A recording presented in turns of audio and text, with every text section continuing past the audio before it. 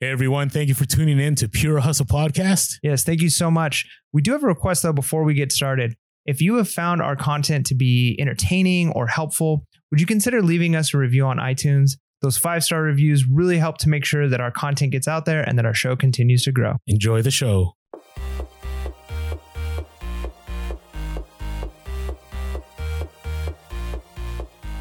Welcome to Pure Hustle Podcast. I'm Mike. And this is Orlando, and we're on episode 312. Yeah, 312, an update episode. And we love our update episodes because it's our opportunity to kind of talk about what's going on in our life, reselling wise, what's going on in the reselling world, give you some sweet, juicy, dripping bolos, items you should be on the lookout for to make sure you're making the most profit possible on your reselling journey.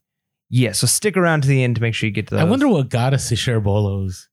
I mean, it's probably in episode 1, but what was our thought process? Like, we should just share what to look out for. Yeah, well, the thing too is like bolos kind of can be like the clickbait to get people in, but like we kind of bury ours, not like bury them like we never like, it's not like huge in our thing, like the top, we've had a couple episodes like, 5 brands that we haven't done a what sold in a long time either. But I feel like a lot of times that's what people will do is they'll try and like 5 things to sell on eBay to make those more. Videos do well though. They do. And that's the thing is like we include the bolos in there, but not in a way that I think we're bad at marketing. Like I think if we marketed the bolos better. We just keep it real. That's what I appreciate about our podcast is that, and there's some other podcasts like ours too that keep it real in the sense that we've always been about documenting. Yeah. We've never been about that guru life. I mean, I wouldn't mind the guru life, but I'm not about selling things to be a guru. Yeah, I agree with that. Okay. All right. So how have things been going for you? I know you're super busy. So,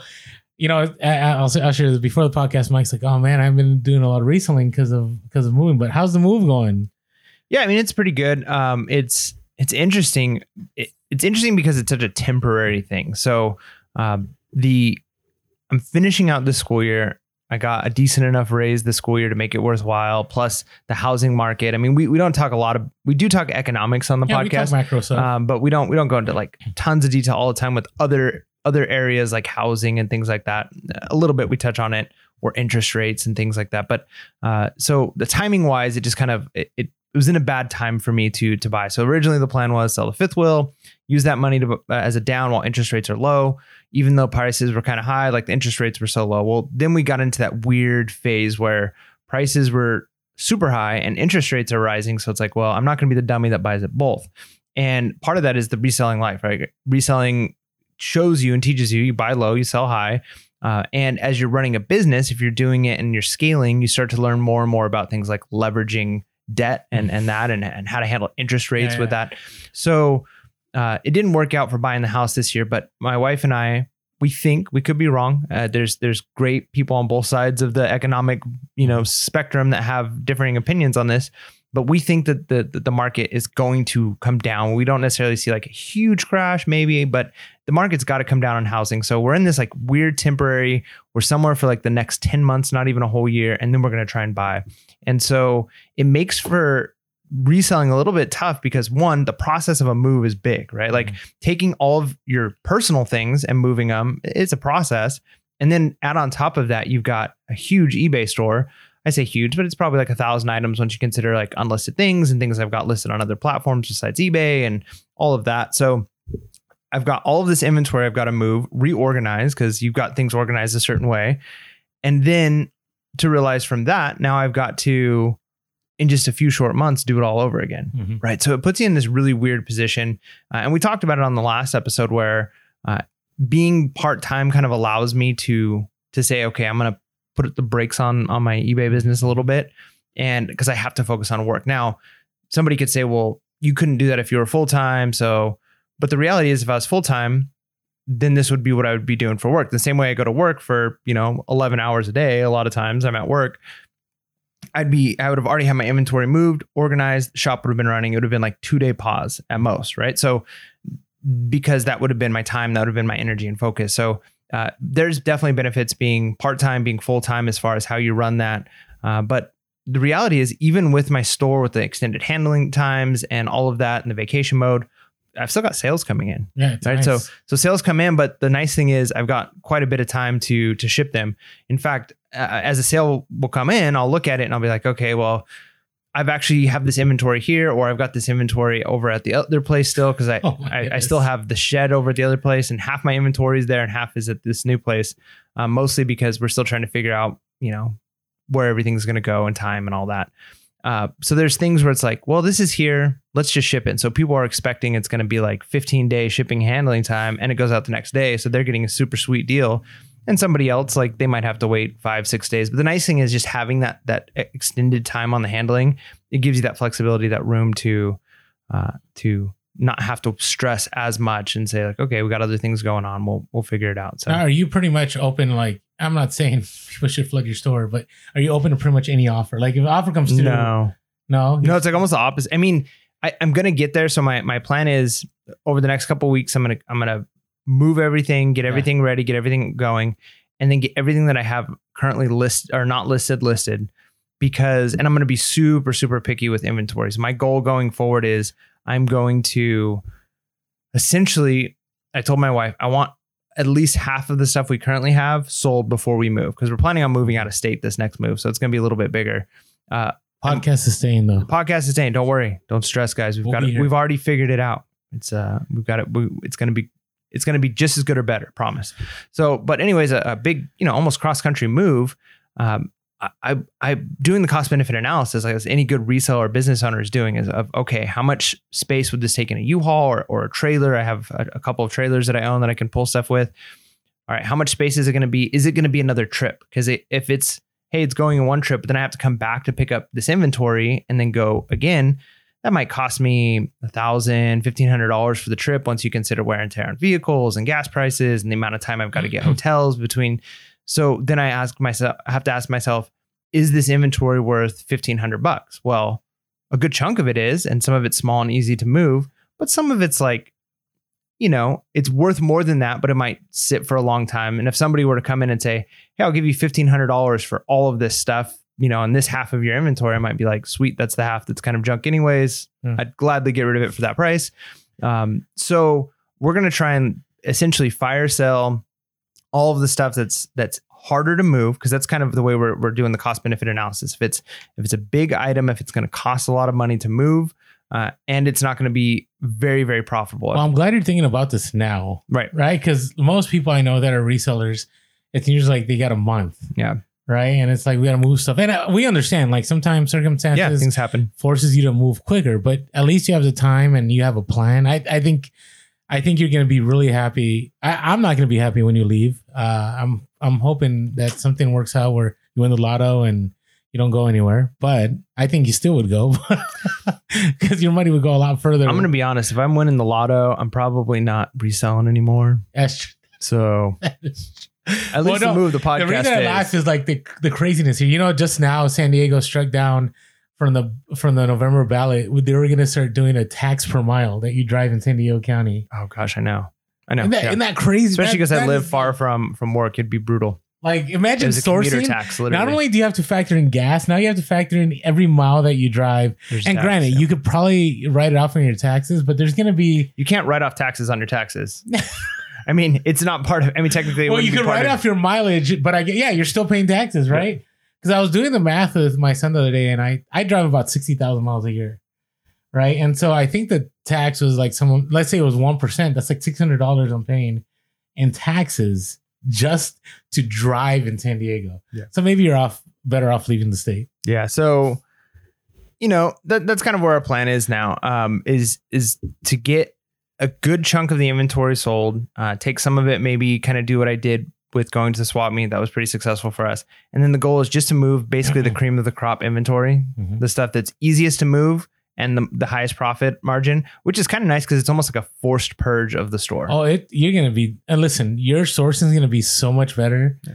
What I would give, and we've talked about this before. I mean, I had a fire probably a quarter mile from my house earlier this summer. And not saying I wish it would have just burned up my home, but literally everything that matters to me, I can probably put in 2 totes and I'm good.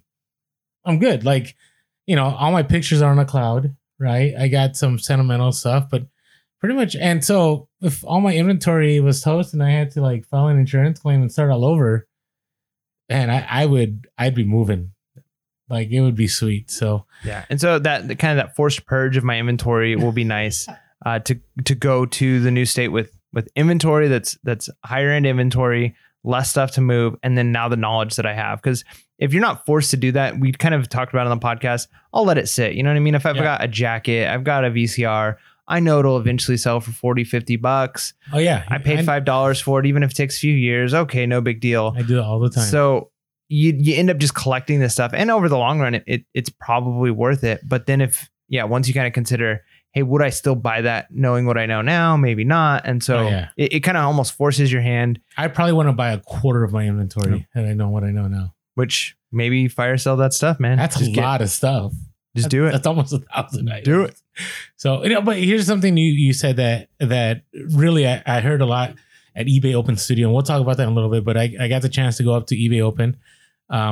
And when I was there, I met a lot of resellers, and most of the resellers I met were part-time. And it was the first time I think I came across people that were happy to stay part-time. And I don't know if it's because of the economy. I don't know if it's just because, right now reselling is definitely, it's a lot more competitive than it used to be. But, I had one guy tell me about, his name started with an E. I wanted to give him a shout out. I can't remember. I want to say it's Elias, but I could be wrong. But he had talked to me about he sells shoes, and he loves the fact that like if the sales are slow, it's okay. He has a job, right? He's not worried about it, right? And I remember, and I still see this a lot on YouTube. Like everybody's pushing to be full time, and I think full time is great. I love it. I don't want to be part time. I love the freedom. I love that I can wake up when I want to. I have kids, so not always, but I get to plan out my day. I get to do things when I want. But the reality is, it's also a hustle. Like there's not a break in my life really. There's not a time that I can just get away. Now I do travel a lot, but when I'm traveling, I'm answering messages, I'm accepting offers. It's not like this clean break, right? So now, okay, so that's your update. Yeah, man. What about you? So it's been interesting. I've been local deals. I've had like one sweet local deal a week. Yeah, since I've really sweet. It has been sweet, and they've been crazy. So just want to share a few. 2 weeks ago, some Hot Wheel red lines. They were on a local deal. The guy wanted, I think, like anywhere 160 to 200. I offered 80. The guy asked me like, "Would you 100?" I'm like, "Oh, I need to take a look at them." And I showed up. And the guy just like gave them to me like in a Ziploc. He's like, "I'll do 80," and just gave them to me. And then I flipped all those, and I made like $300 to $400 like within days. Nice. And I'm like, "What? Like this is why, like, this is crazy because people are really moving stuff." Then the next week, somebody's selling like 40 something of their Breyer horses, and I picked them up for $200. Now she didn't negotiate, but 2 or 3 of those horses sell, and I'm in the profit already.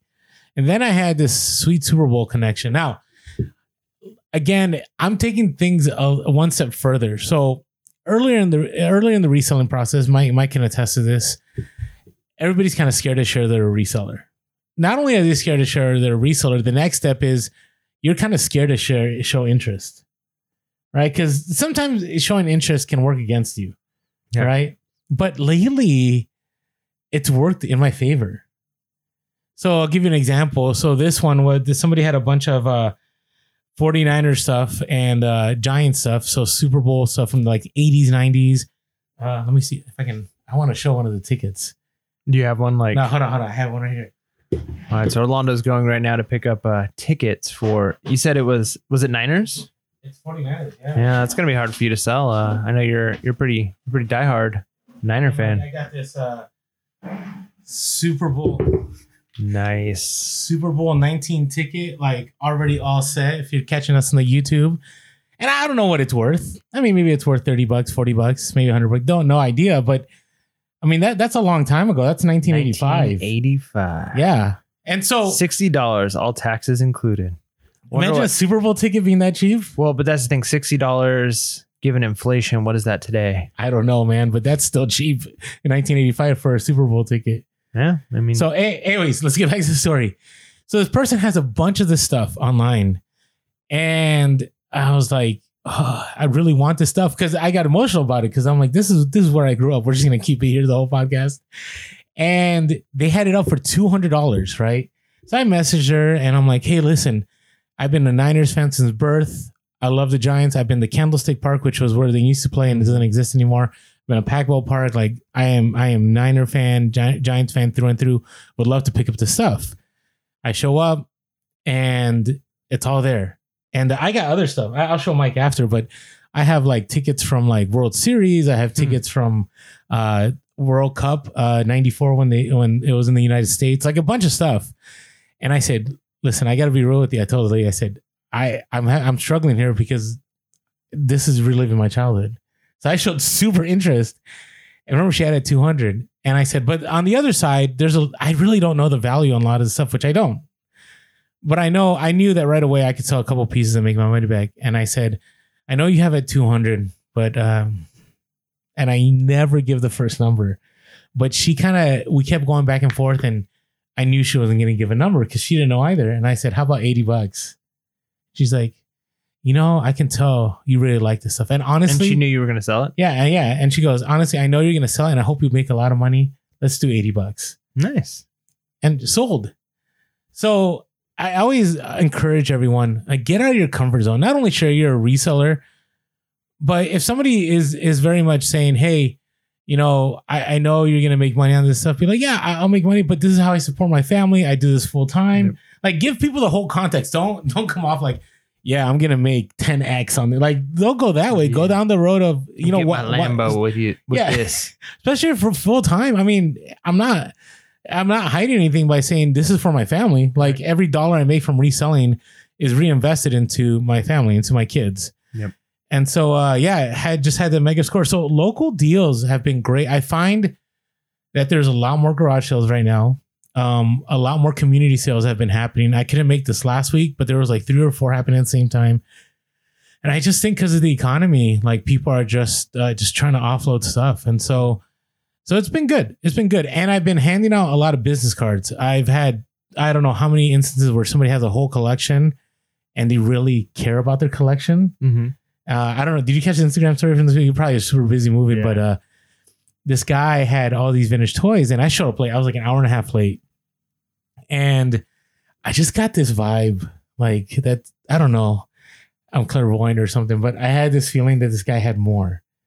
So I asked him, I said, hey, do you have any other toys that like you're just kind of struggling to sell? And he's like, yeah. And he looked at his wife and he's like, come on, go show him. And he's like, yeah, but I'm waiting because, I need to sell this. And he pointed to his wife who's pregnant. And I said, hey, listen, let's just take a look. I'm pretty sure probably won't be able to make a deal. And sure enough, he takes me back there and it's like, the AT-AT, you know what that is? Mm-hmm. The Star Wars, like the big. Oh, the AT-AT? Is that what it is? Mm-hmm. I call it AT-AT. Is that what it's called? Oh, the AT-AT, yes. Okay. Had a Millennium Falcon, had all these vintage, like tons of stuff. He had a Jabba the Hutt with, what is the thing that he lays on and there's like the cage underneath him? I don't forget what that's called. But anyways, had everything. And he told me he put on an offer up and instantly there was a bidding war on offer of like people, like he had it for 400. Somebody's like, I'll give you 500. Somebody's like, I'll give you more. And I've always been a fan of not getting involved in that mess. Right. Right. Because generally that turns people off. I don't know what it is, but in my experience, when somebody's trying to sell something and you start a bidding war in front of them, I find that sellers like at a garage sale or even locally, like they don't dig that. Like it begins to get them to think like, maybe I'm underselling this. Right. So I looked at everything and sure enough, $500, that's what somebody offered him. I could have offered him 600, probably would have been a good deal, but I just felt at the moment, it just wasn't the right time. He also said he had some full Voltron toys.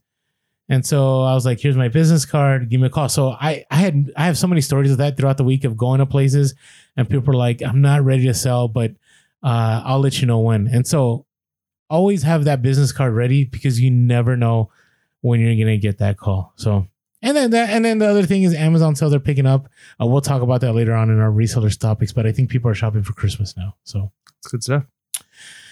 All right. Hey, Patreon, Discord. Yeah. You guys have been so incredible to us, so good to us. And I want to say the value that we're getting from the Discord is second to none. And granted, I'm not in a lot of Discords, but every day I go on there. And even before I say anything, before I even ask a question, I'm seeing what people post. And I'm like, oh, I didn't know that. Oh, that's good. Oh, that's a bowl I should look out. That's probably something I shouldn't do. That's probably something I should do. Like somebody had mentioned about how you can put like small flat rate boxes in the padded envelopes. Like I don't know, where the post office lands on that, but it's a good thing. If you guys don't know, I mean, we did the floating the box thing, right? Yeah, we do the floating the box thing, or we do the Mug Life, right? We put box inside padded envelope. So a lot of great ideas in the Discord, and so. What's been awesome is that all of you that, support us on Patreon have been able to show us, hey, we really love the podcast. We want to continue it. We want to help you guys to get to a place where you can, do more episodes a week and not only that, but then people are getting on Discord and they're providing even more value. So I just want to say thank you to everyone that supported us. If you want to, get in on the action for $5.55 a month, 18 cents a day, just go on over to patreon.com/PureHustle There's a link below. Sign up for Patreon. And when you sign up for Patreon, you get access to the Discord. That's right. So anything you want to add to that? No, I think that's great. I mean, even just what we were talking about with, sharing that you're a reseller, like we have a whole section there. It's kind of like a rants and rave, given that our last Monday mini was on negativity, but we definitely think there's a place for, we definitely think there's a place for being able to kind of share frustrations because we can relate to that. And somebody kind of had a similar thing. The reality is sharing your reseller works in your favor most of the time. However, there are times where it doesn't. Like, we're going to be honest with you. Like, we don't want you to like share your reseller for the first time and it blow up in your face and you come to Mike and Orlando and say, I'm never listening to Pure Hustle Podcast again because I lost this deal. Like it does happen. There are going to be times where you say, hey, I'm a reseller. I'm hoping there's not enough profit in here for me. And that's instantly going to take the seller and put them on this like defensive mode. And I don't want to sell this stuff to you. And there's one example of a person who in the Discord who was talking about, they were trying to buy a bunch of pants off of somebody.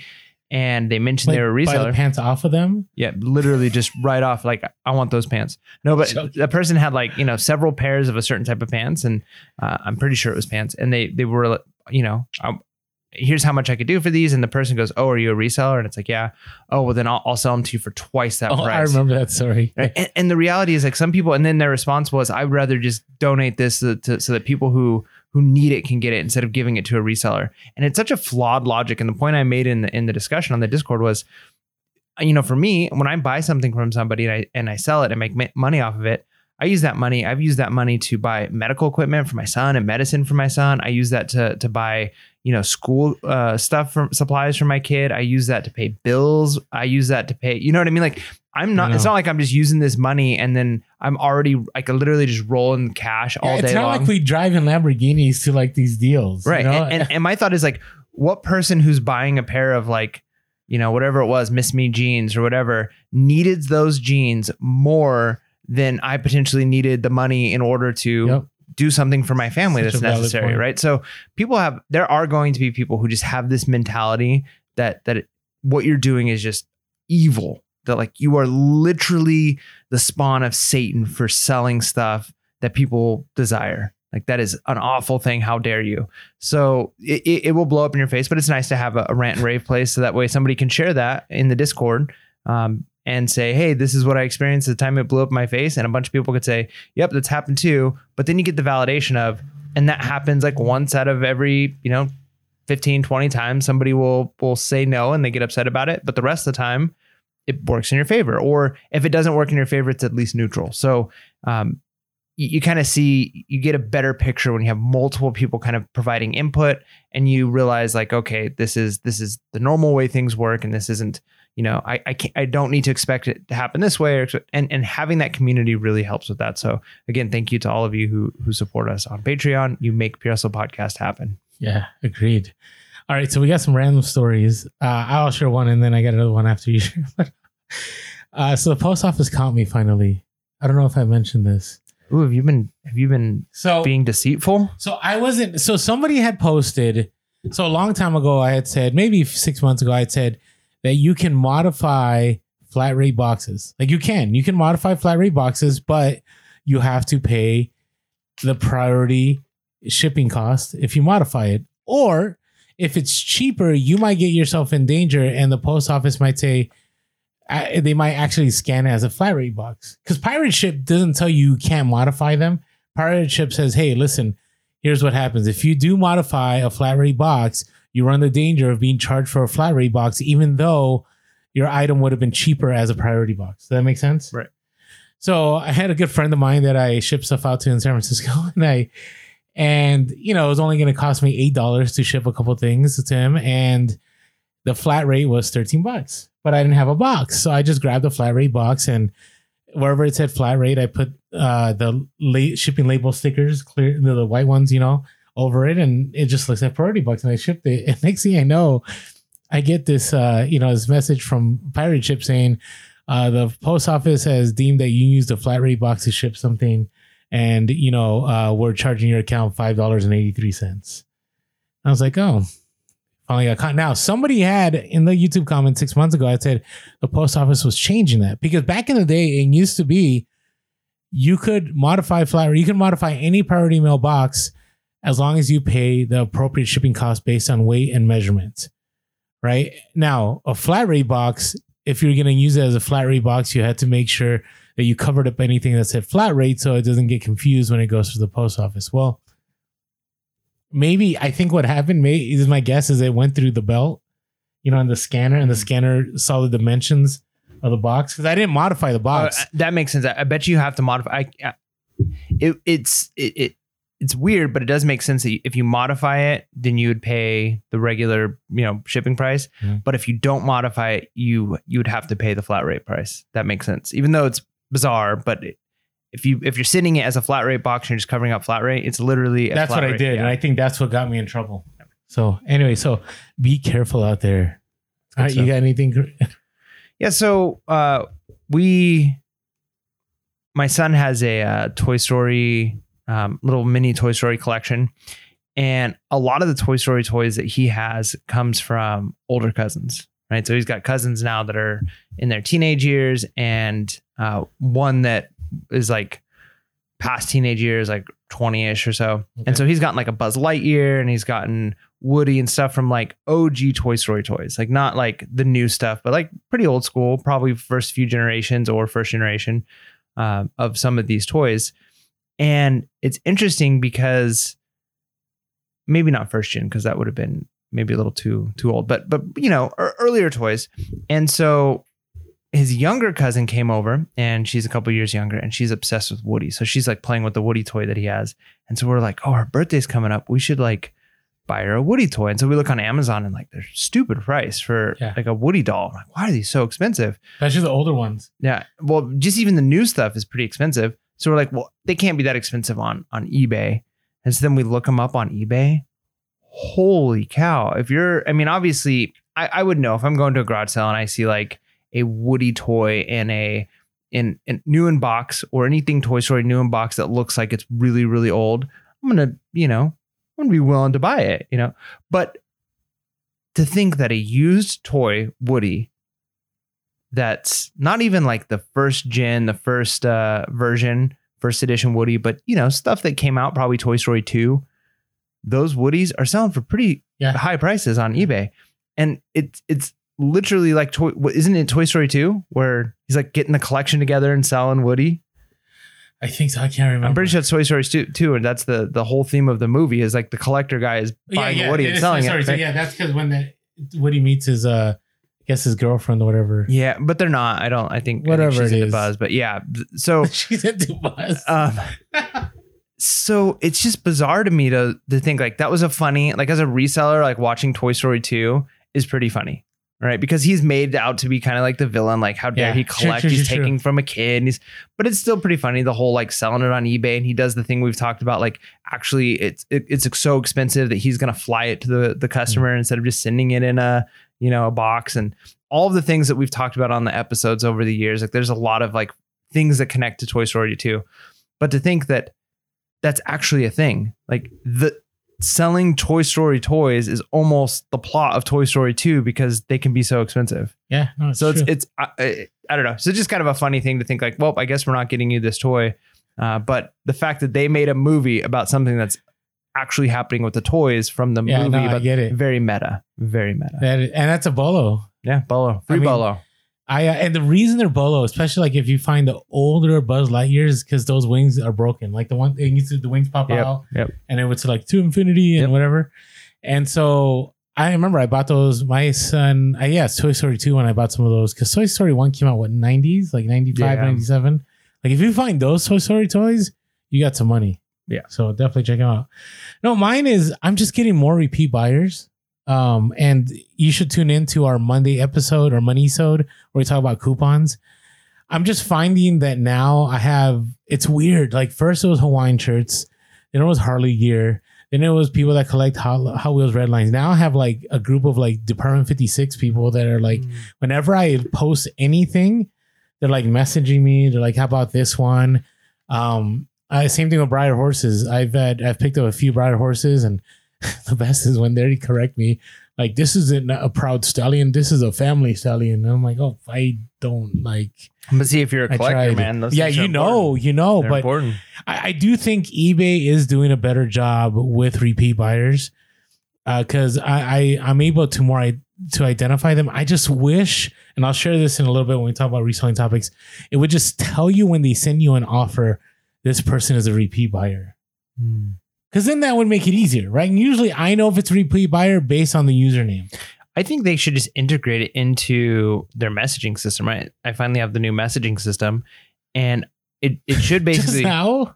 Well, I had to like click a button. I finally found it on my phone. I had to like switch over to it. But since they already have like kind of more like a thread, it should just be that way. If somebody buys something, all of the information should just come up as like a notification on your thread. Like, this person bought this and paid this much. And then if they offer something else, you should still get the same screen you get to, but it should also be in like the message thread. So you can go through a message thread with a customer and be like, oh, here's all of the things they've bought from me, the dates they've bought things, offers they've done, maybe a return they did, and I had an issue with this customer, and like, oh, maybe I don't want to accept this offer. I had an issue with this customer. They will never put that up. But it just makes sense to have it like you almost have like a customer account at that point. Like you can scroll through and see your history with them. Every message you did, every return they've made, it's all just there. And then it should just be like, you can delete the message or just ignore it. But then the next time they send something, it's just right back up at the top of the account. Here's their message with their offer, and their entire history of messages with you is there.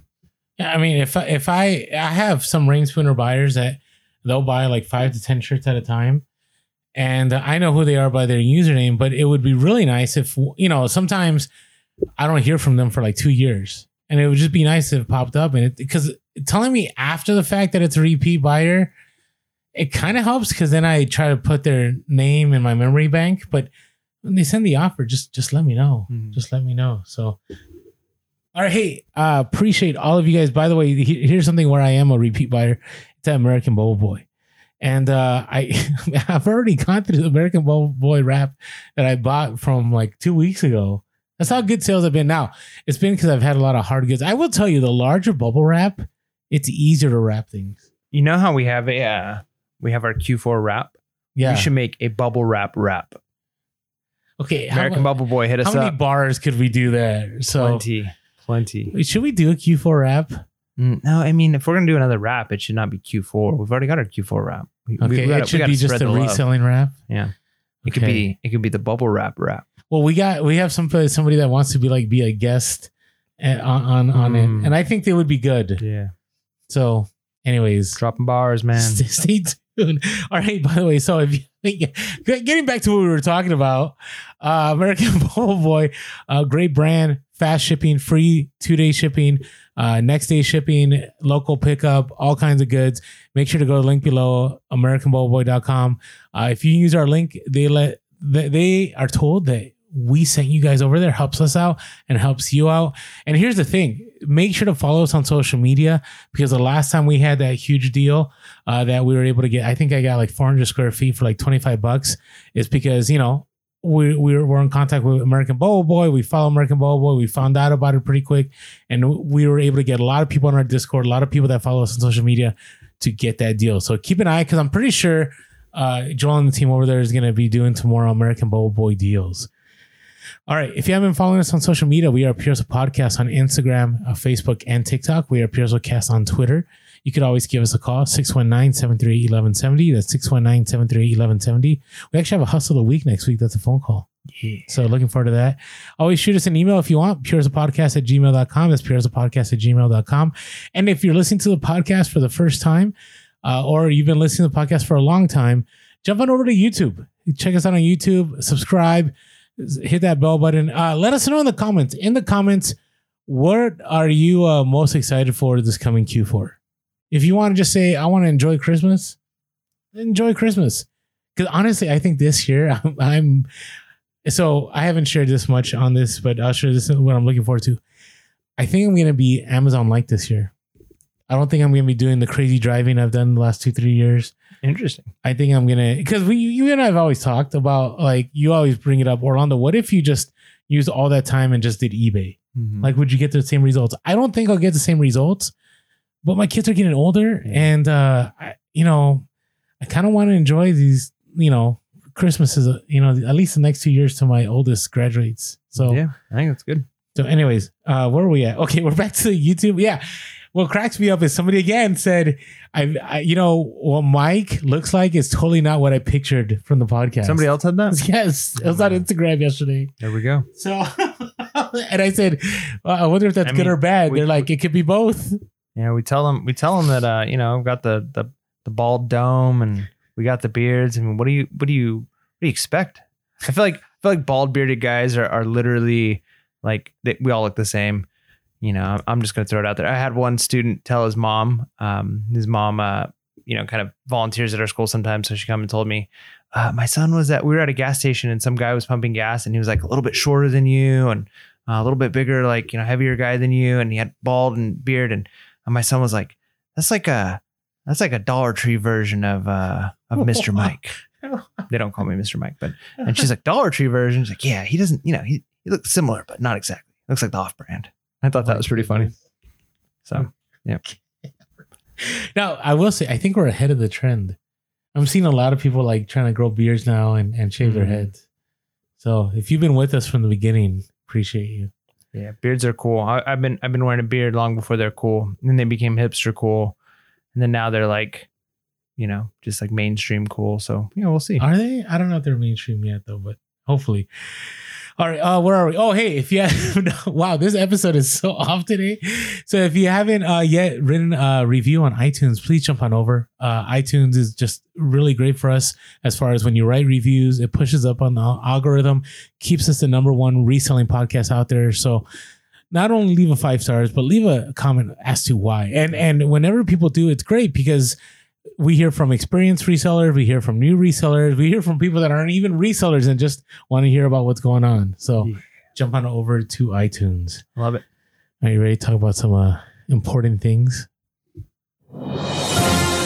eBay Open happened. Was it worth it? Consumers are buying more secondhand, early Christmas shopping, and some more things that we may or may not talk about. Orlando, take it away.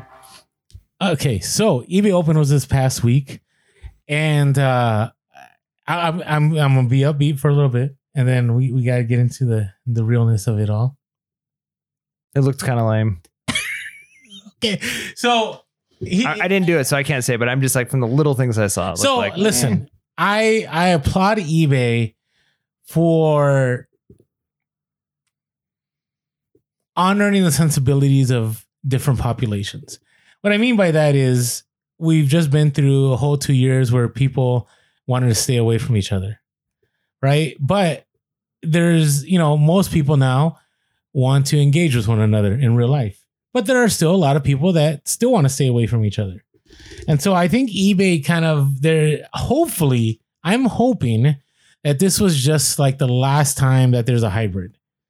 I'm hoping that this next year will be an in-person 3-day eBay Open, maybe not in Vegas because there's no water in Vegas, but somewhere.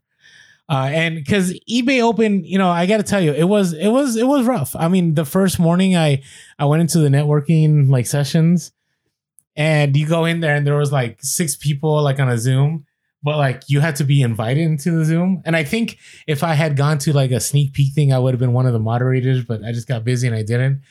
and you only got in there by like getting in line. But even then, it just wasn't it, you know? And what was weird was some people would get on that Zoom and they wouldn't talk. They would just like stare at the screen.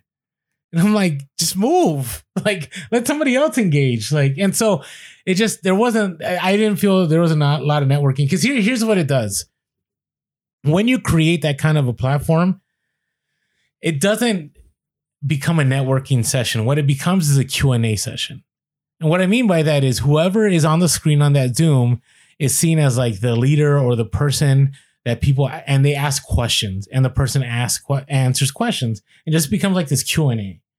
But if you're in a room with somebody and you're like shaking hands and there's hors d'oeuvres and there's drinks, you're like talking, you're asking people, you know, how are things going? How's your reselling business? You're not saying like, so what do you do for pictures? I mean, you might ask those questions, but it becomes more of getting to know each other. And those networking sessions, in my opinion, I went to several of the rooms because I was trying to get to know as many people as I could.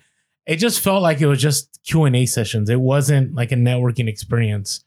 And you know, the best part about it was going to eBay Open Studio, and I'll talk about that in a little bit. But you know, they had some updates. It's interesting that eBay does not put the keynotes on the eBay for Business page. They put all the sessions, but not the keynotes.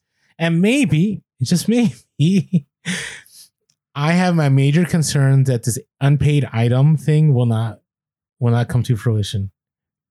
I hope I am 100% wrong. But to me, it just seems like something that could easily have been handled years ago. Remember? So to clarify, we're talking about the fact that, you know, someone makes an offer, they don't have to necessarily pay. You accept the offer, or if somebody buys an item, they don't have to pay right away, as opposed to other platforms where somebody, you know, puts a bid, they win it, or they make an offer and they win it, or they buy an item and they win it. Then the money automatically comes out of their account. They're paying for it right then. You get the money as the seller, or at least the money is there. You know, it's yours, as opposed to, or on eBay, somebody can buy something, they don't pay for it, and then it sticks in this limbo section for a while. And eBay has kind of been hinting at or promising for a long time now that this will be fixed, and they've had various reasons of why it hasn't. Well, it went from ignoring for a long time to hinting to now saying they're going to. Because there was a time where eBay never even acknowledged that like that was a problem. I mean, that's a trajectory of change, of speaking of change, right? Like I guess so. But the sense I got was if Ione, okay, the CEO, had gone up there and his very first thing goes on the keynote, guys, I have great news. Starting tomorrow, no more unpaid items. People would walk away going, that was the best eBay Open ever. No one would remember the Zooms. No one would remember, you know, all the sessions that they were like, what am I doing here? Like, no one would remember anything. They would remember that this is the year that eBay came through. I know it. Because that was the talk of everyone. The moment that was expressed in the keynote, the moment I put that on social media, everybody commenting, like, what is going on right now? A couple other cool things, and I want to hear your thoughts on this. One was they did a live demonstration of the live stream, one of the keynotes. So yeah, they are going to be a Whatnot competitor. I think it's going to be great because you can use your own inventory, which is awesome because it's not like, you know, right now a lot of people are doing Whatnot and some people are having to pull their stuff from eBay, and that's a lot of work because then you got to find what it is and remove it. And then if it doesn't sell, maybe you relist it on eBay. And on you know, when they showed it, you don't have to like take images. It'll just pull your listing and it'll show images while you're doing the auction. So I think it's great. I think it's awesome. Here's my only catch. Will there be unpaid items on the live stream auction? Because the beauty of Whatnot, if you sell up to 1,000 items, you get paid instantly.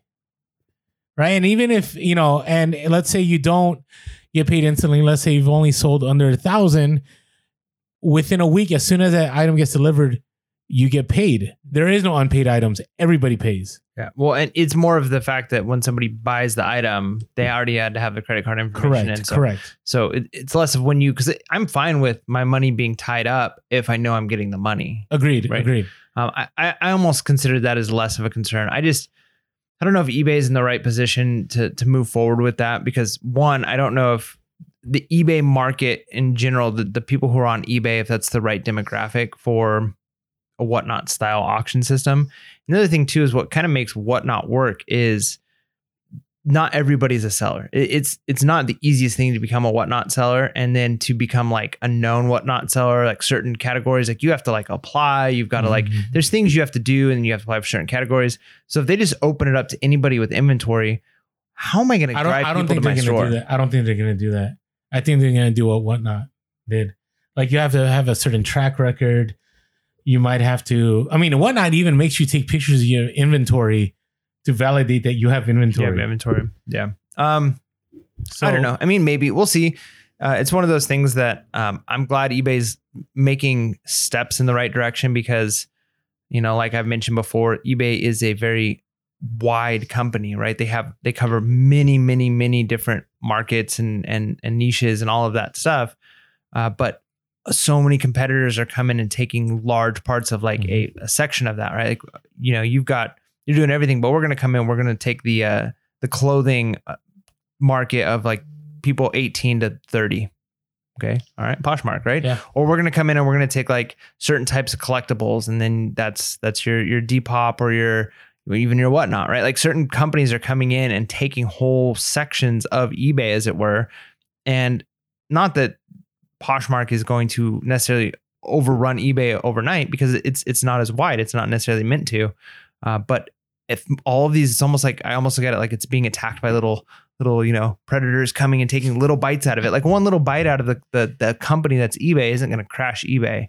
But if eBay can't keep up with the times, so I appreciate that they're trying to do something to keep up with the times. I just, one, don't know if it's too little too late for eBay. Or two, if this is the right market, like, and this is the right step. I think it's the right call. Maybe. I mean, they've got to do something. I feel like whatever it is, I would say if I were to boil it down to what is the number one thing eBay needs to do besides make money, because they're a company, the number one thing eBay needs to do is they need to re-up their image, as it were, in people who are 15 to 30. I agree with it. And I would say I agree with that. So real quick, touch base on the live stream one more time. The reason I say I think this is the right call, we talked about this in the last update episode. It's a booming business, like in China and other parts of the world, and Whatnot is definitely exponentially growing.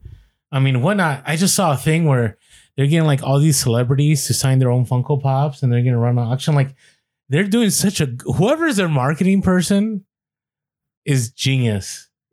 Like I remember they had one where they had Post Malone on there. They got Barstool Sports doing stuff. I mean, they're getting everybody, right? They're getting everybody, and they're not only getting everybody, but they're getting like relatable, like people like that are trending at the moment, right? And so yeah, when's the last time eBay had somebody trendy? Like they do some sneaker stuff here and there, but yeah, it's not. I mean, it's kind of like Whatnot on TikTok. They're all over TikTok.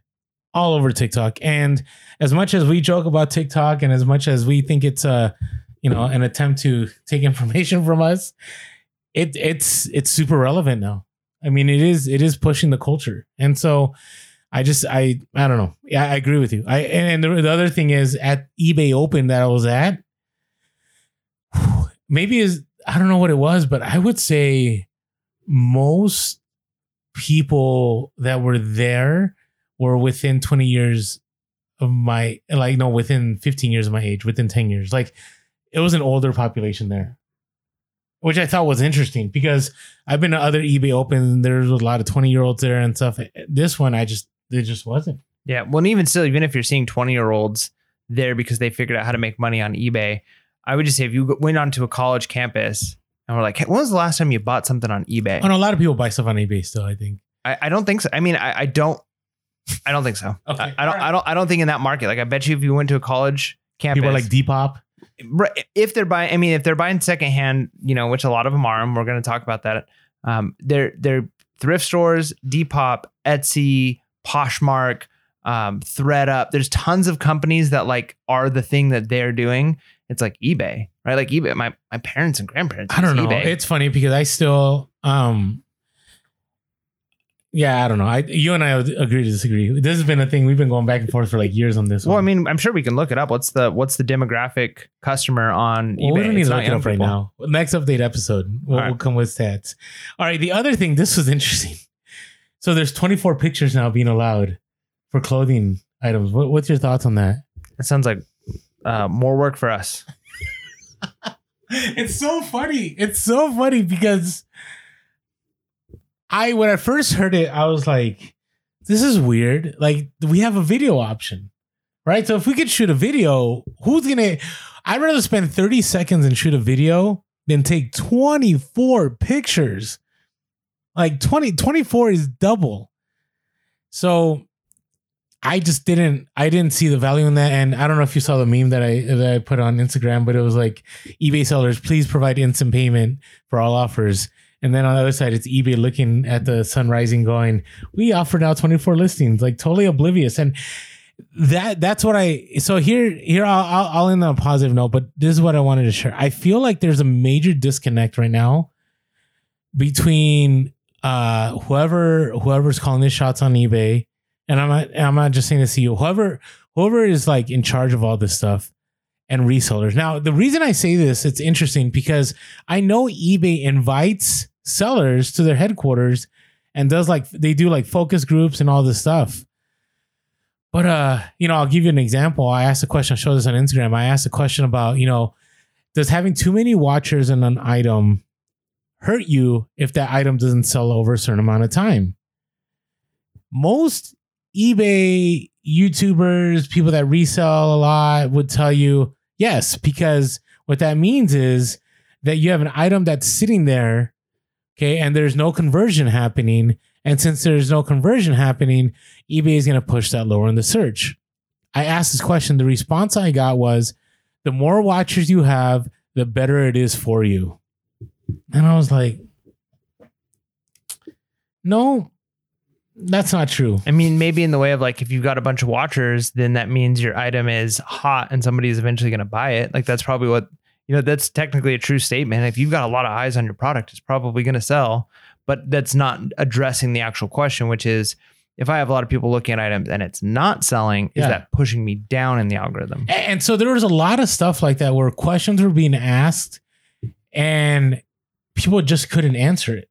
And so, or it was like a roundabout answer. And so I have a major concern. I mean, even this whole unpaid item thing, like what is going on that people are not aware of how serious of a matter it is? Like, how are people not aware of how much of a time waster it is for somebody to sell something? And, you got to cancel the sale. You got to contact the buyer. You have to follow up with the buyer. What if the item sells at like 12 o'clock and you have to go run an errand 2 hours later and the person hasn't paid, and then they pay for it like around 4 o'clock, but you have to ship it out to the post office before 5, but you're not going to be back at home. Like, there's a lot of things that factor in and that are just not, I guess they're just not seen. And we had a lot of people on the Discord comment too that it just felt like the eBay Open Studio was a big advertisement. They did a whole video on their grants. They did a whole video on how they're helping, a lot of individuals, and they're dealing with climate change and all these different things. But when it came down to like the on the ground, like, this is how you are successful. This is how, no one ever mentions about actively listing. No one. This is why when eBay has like eBay University and all that, that's why people don't go there. This is why our podcast continues to be listened to. This is why Craigslist Hunter gets, thousands of views. Reezy, a Bonafide Hustler, College Picker, like all these people continue to get YouTube views. Harry Tornado, all these people.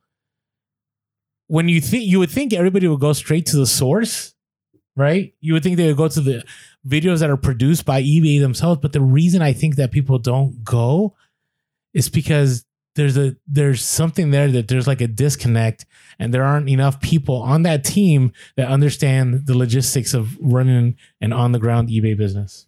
Maybe. I think that there's probably something to be said for that, except for I don't necessarily expect that the executives, not the execs, but the people they send out to answer questions. Okay. I'm not asking for Ioni to like or Jordan Sweetum to be like, well, yeah, if you have too many, like, I don't expect them. They're execs. They have to run eBay. They have to make sure it's successful. They have, they have their people on their board.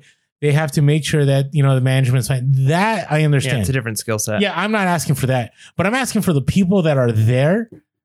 They should be reselling consistently, which they used to do, and maybe still do. But I didn't get that sense. Yeah, I think that's fair to say. If they're kind of going to be, in a sense, an ambassador for the company, Correct. then they should have a better understanding of what the typical person. But the problem is, again, if we're going to be talking about like demographics, if we're looking at how much of eBay is made up of, like eBay's total profit is made up of sellers like us, the garage sale sellers that have just random items, collectibles. True. We're 20%. And that's 20% when you add all of us together, right? Yeah. So that's how many different markets. Like used car parts probably makes up a good chunk of that. And then used, so like when it really comes down to it, like what we do is probably such a small percentage that their energy is probably better used. Mm-hmm. But you would imagine they'd at least have a handful of people that's their focus is, hey, how do we make this, even if it's a minority group on eBay, this type of seller, how can we connect with them better? But the reality is maybe eBay doesn't care to necessarily put the time and energy and money that it takes to make us happy, because we kind of see ourselves as like, because we're in our own reselling bubble. Yeah. We're on the Instagrams that we're on, the social media, the groups we're in, the other resellers. We're surrounded by people, and it almost becomes an echo chamber of like, this is what eBay reselling is. And eBay's like, well, like that's a part of what we do. Yeah. Like, So, okay. So let me end on a positive note. I am extremely grateful that eBay does this, right? eBay doesn't have to do eBay Open Studio. eBay doesn't have to, provide swag. Doesn't have to provide my free shirt. Doesn't have to provide my mug that I have. Doesn't have to provide Mike's ice cream scooper that he got in his swag bag. Did you get that? Did you open the swag bag? Did they do an ice cream social? No. Well, no, but they had awesome food. Like, but I mean, like that would have made sense, like the ice cream scooper. If it no, there was no ice cream social, but they had like macaroni and cheese with like truffle. Nice. Like, no, they took care of you. Like, and so on the other end, there were a lot of people on the eBay team that very great people, great to have conversations with. Just had a great time. They were very supportive of everyone there. And it was awesome. I'm very appreciative that eBay put together an environment that was fun, that was relaxing, that you got to meet other resellers and you got to talk and you got to network. And so, yeah, it was an amazing time. I still had a great time, even though I showed up a day early and lost 6 hours of my life. Did you? I don't know. You got that on How do you do that? How do you not look up? Come on, Orlando. Listen, the date was in my mind for like 2 months that it was on that Thursday.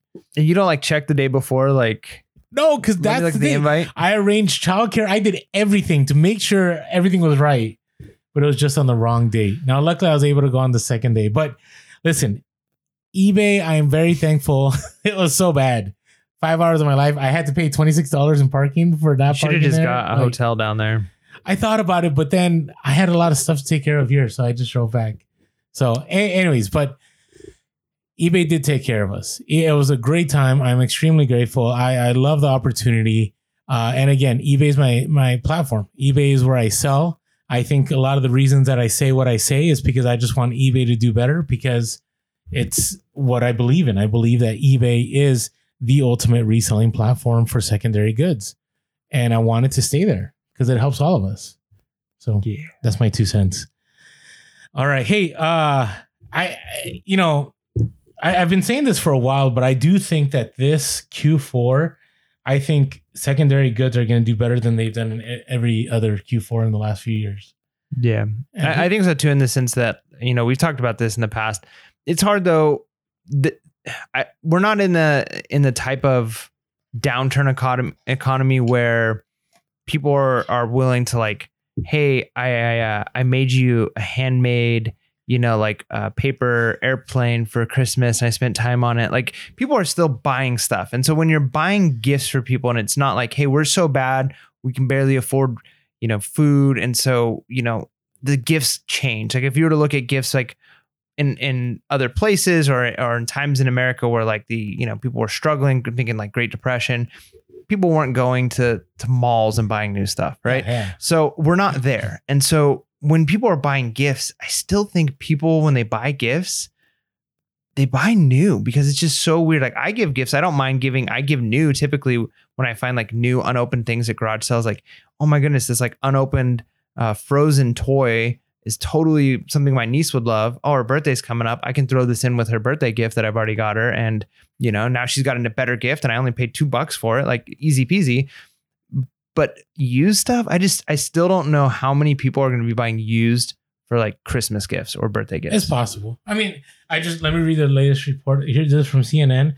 It said savvy consumers have found a way around sky high inflation to keep buying more than just necessities. They're doing it by shopping for their closets, homes, outdoor spaces, home offices, and workout areas, not from retailers, but from each other. Large chains such as Walmart and Target and Bed Bath & Beyond are struggling with an oversupply of merchandise and lack of demand for discretionary items like furniture, electronics, home decor, and clothing. But those are exactly the categories that are hot demand in the second-hand marketplace. According to the fourth annual industry report from OfferUp, a leading online resale marketplace. The CEO stated, while re-commerce has become popular in culture with its use for clothing resale, our research found that 76% of items bought and sold pre-owned are not apparel and instead fall into categories of electronics, furniture, home goods, home improvement, sporting goods, outdoor equipment, and auto parts. Demand for secondhand clothing and other items was already strong heading into the pandemic, with environmentally and budget-conscious millennial and Gen Z shoppers driving interest in resale. The pandemic strengthened the momentum, and now surging inflation has fortified it. Yeah, I mean, I think when I'm hearing that, because we've been talking about this for a long time, the point I guess I was trying to make, because I don't want to say like I don't think secondhand market is going to do well or is doing well. I just think that like we don't, when we phrase it as this Q4 secondhand market, when we think of Q4, we're typically thinking Christmas, holiday shopping. Okay. So I think secondhand market is going to continue to rise and do well. I just don't know if we need to necessarily point and say, and it's going to do much, much better at Christmas time. Because if it's significantly improving year round, in a lot of ways, that's better for us. I'd rather the secondary market do better 12 months out of the year than just a little bit better for 2 months out of the year. You know what I'm saying? I agree with you. I just get the sense that I think it's going to be there. And I could be wrong in this, but I am pivoting my business towards more secondhand this Q4. And I'm not talking about secondhand clothes. I'm talking about like collectibles, things that people can't find. Yeah. Right. That's what I'm looking at. I'm talking about vintage toys. I'm talking about items that people are looking for. Like, let's say their dad who is wealthy and they can buy whatever. They could buy the Gucci, they could buy the Louis Vuitton, but can they find that one Hot Wheel white Camaro treasure hunt from the 90s that's worth like $2,000 to $3,000? Right. If they can't find it and you have it, you're going to sell it. That's what I'm talking about. So, all right. Another interesting thing, you're talking about new stuff. So Amazon is adding another Prime Day in October. So this lends to the idea of people are shopping earlier for Christmas. And Amazon, I think, is setting that standard. There's also other news reports from Walmart and Target. They plan to begin offering deals and price matching the offers earlier this year to keep with Americans pressed by soaring inflation and looking for ways to ease a potential sting of holiday shopping. And now they've opened their return window. Okay, their return window is from October 1st to January 31st. So what does this say to us as resellers? If you're selling on Amazon right now, you probably should be sourcing and trying to flip stuff. This happened last year. I made more money in October than I made in November. And I made more money in November than I made in December. Okay. And along with that, if you have eBay listings and you're kind of wondering, like, I'm going to wait, I would list them now. Like, people are buying now. So don't wait, because maybe here's the thing with this kind of macroeconomic situation right now, right? There's an ongoing war in another part of the world.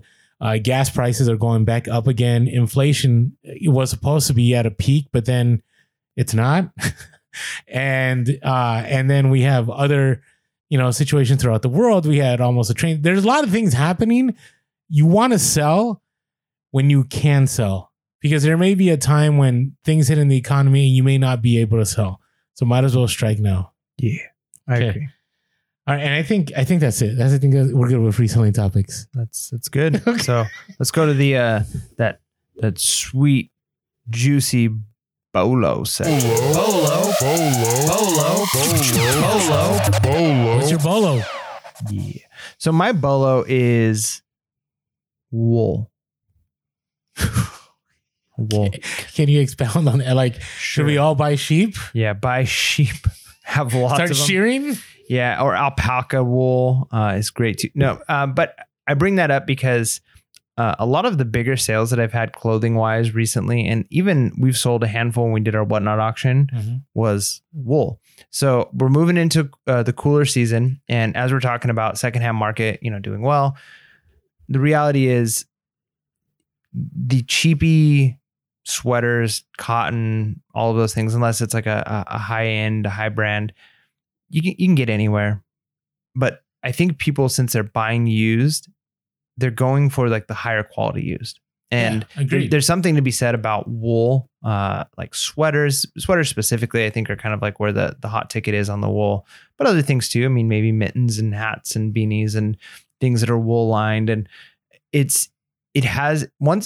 we've all probably felt wool. If you've been reselling for a long time, you've touched it and stuff. Well, the good sellers are like the New Era or like the baseball caps that are wool so well. Yeah. Pendleton is virgin wool, so as well. Yep. Right. So I bring it up because it's almost like a simple rule of thumb where you're at a thrift store, you're looking at a whole bunch of random sweaters. Maybe there's some money in some of the cotton ones because it's vintage and it has a certain, they only made so many. But you almost can't go wrong of at least looking if there's a brand and it says wool, right? Like you feel it, hey, this is wool. And if you can get it for a decent price, they sell on the low end. I think the lowest I've sold like wool sweaters for is like $35, $40 on eBay. And that's on the low end. And they can go all the way up to 100 plus depending on the brand. And if you're picking them up for a few dollars at a thrift store or at a garage sale, it's an easy, almost a no-brainer. And so check out wool. As we're going into the cold section and season. And the other thing too, which kind of benefits us as resellers is, we go to Costco, we go to Target, Walmart, and you see like they've got the sale items. Costco's like the dream for it. They've got jackets out and they've got pants and they've got all the sweaters, but they put it out so early, like basically a season before.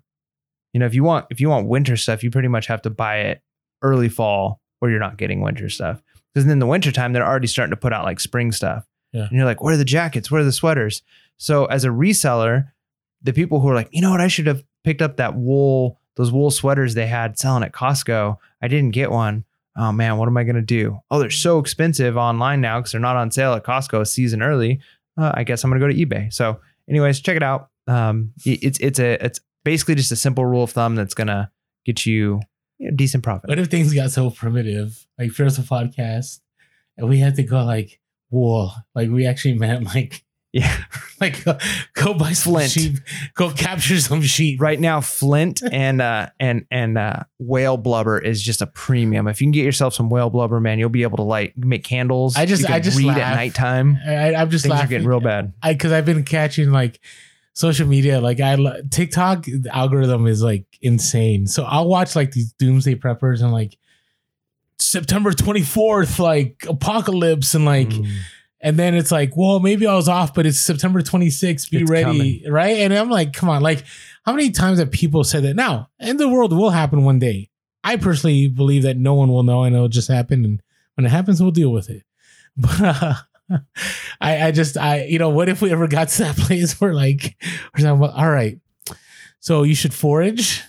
That's our bolo. Forage these berries. That's right. All right. Hey, my bolo, speaking of end times, gun holsters. Seeds. Yeah, seeds are good. No, gun holsters. So the reason I bring up gun holsters, I remember years ago, Good Old Scavenger Life had mentioned they bought like a bunch of gun holsters. And that always stuck in mind. Remember, whenever you listen to bolos, like a lot of people talk about like keeping lists and putting stuff on phones. I'm a big fan of like, just make sure you make a mental note and you just keep it there because you never know when you're going to remember that. And I remember with gun holsters, 2 weeks ago was the first time I actually came across like a huge, like not huge, it was like maybe 5 to 10 gun holsters. And I paid only $1 for each of them. Are they like old vintage leather ones? Yeah. Okay. Yeah. So usually the brand is it Bianchi? I don't know. Gun holsters can be hard.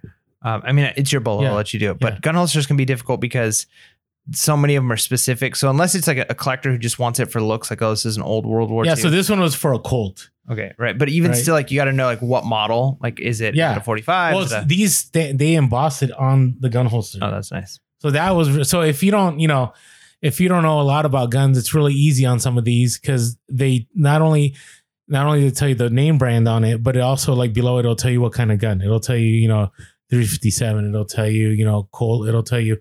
And then, you might get questions. Is it for a J frame? Is it for a K frame? If you're dealing with Smith & Wesson. And that's all stuff I've just recently learned. It's not like I'm a gun connoisseur. But they sell well. I mean, when I was listening high. I sold one. I paid $2 and overnight sold for $65. Right. It was the Avenger, the Bianchi Avenger Colt holster. Nice. So anyways, so definitely a bolo. Cause I think a lot of people are just trying to just offload it, especially if somebody's been in law enforcement for a long time. They probably have a huge collection, and you go to the estate sale. Not a lot of people are looking for them, and definitely keep an eye for gun holsters. So, all right. Hey, listen, we talked about Whatnot here. And the reason we bring Whatnot is there's an opportunity for free money. And free. It is free. And what's free 50 free. So what's interesting to me is how many people sign up through our link and you get the free $15, but no one's spending it. You should go spend it because it's a free $15. And so if you use our link below, and you'll get a $15 credit, obviously an affiliate link. So we do get a kickback here too. But listen, if you're trying to source, I'm telling you, Whatnot is a great platform. If you're trying to go into the thrift stores, I love Whatnot. The reason I love Whatnot is because when you go there, most of the stuff that's being sold is sold by resellers. So it's pre-selected, right? Most of the time. Sometimes you'll get some that try to sell you junk, but it's pre-selected. And a lot of people are up and coming and they're new. And so some of them are just trying to just move the stuff, move that inventory. So you can get some great deals. I mean, even with us, right? We sold like a John Varvatos jacket that's worth like $300 for $65.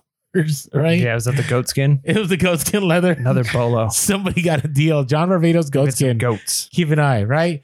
So listen, use the link below. Go out there. Helps us out. Helps you out. Gives you free $15. But make sure you spend it because then you can turn that into a resale item, which will make you even more profit. So you get a free 15. You can turn it into even $100. We should do a competition. It's like an unofficial competition, but let's see in the comments below. Sign up with the link, get your free 15. You got to pay shipping, but I mean that's still inventory 15. So you're at least getting stuff. If you buy something for $3, it's going to cover your shipping, right? So the way you should. Let's do a competition. Let's see who can get the best item for the cheapest price on Whatnot and put it in the comments below. Let us know. What did you get on Whatnot with your free 15 from your Pure Hustle podcast link? And if we get some good ones, we'll share them on the podcast. We'll that'll be your prize. We'll shout it out as like a hustle of the week. I'm kind of like if you get the free 15, you buy something, you flip it for good money. We could have like a Whatnot hustle of the week episode. I mean, you don't even have to flip it yet. Like just whatever you bought, right? Like if it's like this will sell for, we'll take that. We'll take your word for it. And then when it sells, that's double. But we'll do like a little section on an upcoming. So let us know in the comments. So we're saying don't even buy from us. Buy from other people. Buy from anyone. Yeah. And spend your $15. All right. So that is our Whatnot there. All right. What are you looking forward to here, Mike? Man, it's tough. So maybe it's this. So I'm going to Disneyland this weekend So it's for a birthday party. It was paid for, so I don't have to pay for it. I don't have to pay for me, my wife, or my son to go to Disneyland. So like, good for of course, you. I'm not going to pass that up. Yeah. But the nice thing is, anytime I'm at Disneyland is an opportunity to at least look and try and find some items that you can flip. Now, here's the thing: you got to be careful if you're like a pass holder, a season pass holder, getting a discount with your season pass, and you go to Disneyland to buy things to flip. You can get your season pass revoked. But if you're just going and it's just like a one-off, hey, I bought like 3 of these items and I sold it, from Disneyland, you can do fine. The hard part is you've got to know what it is, right? Like every season, it's different things. Sometimes it's popcorn buckets. Sometimes it's like a toy in the store. You typically want smaller things if possible. For a while there was a leather like wallet that you can get it's a Small World, and it was, I think, Coach was like partnering with It's a Small World, so you can get a Disney Coach. It's a Small World, and they were like special edition ones. and you can only get them at Disneyland. So again, they were selling like hotcakes on Poshmark. So I'm gonna have to spend a little bit of time trying to research and potentially not only go to Disneyland for free, but flip a couple of things and pay for that crazy $30 parking and food. That's the goal. Pay for my parking and food and make it a completely free Disneyland adventure. It's a challenge. We'll see. You can ask me if I was able to do it. What about you? What are you looking forward to? Few things. So even though I say I'm going to do secondary goods, I do want to scout and just see what's out there in retail arbitrage. I just want to see, because right now people are buying. So if I can get a feel for like there's some items that could 5x my money, I might go for it. So we'll see. I have a ton of unlisted inventory, and Mike knows this because he sees it every time he comes over and we record the episode. So I need to clear out a lot of this. I gotta either list it or list it. I can't do away with it. Like I can't just donate. It's money. So I gotta list it. And then I need to finalize my shipping supplies. Whatnot kind of rocked my shipping supplies. I was not ready for all that. So I realized I was short on boxes. I realized I was not short on padded envelopes. I got probably like 600 of those. But remember, there's a lot of free USPS priority shipping boxes. Free. Just free. You can just go on their site, sign up, order them, and they'll get delivered to you for free. So I need to check out everything. I need to make sure everything's good. I need to be ready for Q4. By the time this episode drops, we're only going to be like 2 or 3 days away from Q4. Oh man. So make sure we're all Q4 ready. Is just a number. It's just, but it's a number where you can make some nice numbers. Yeah, money's just a number too. There you go. With that being said, make sure to be real, be relevant, and be reselling plates. Peace.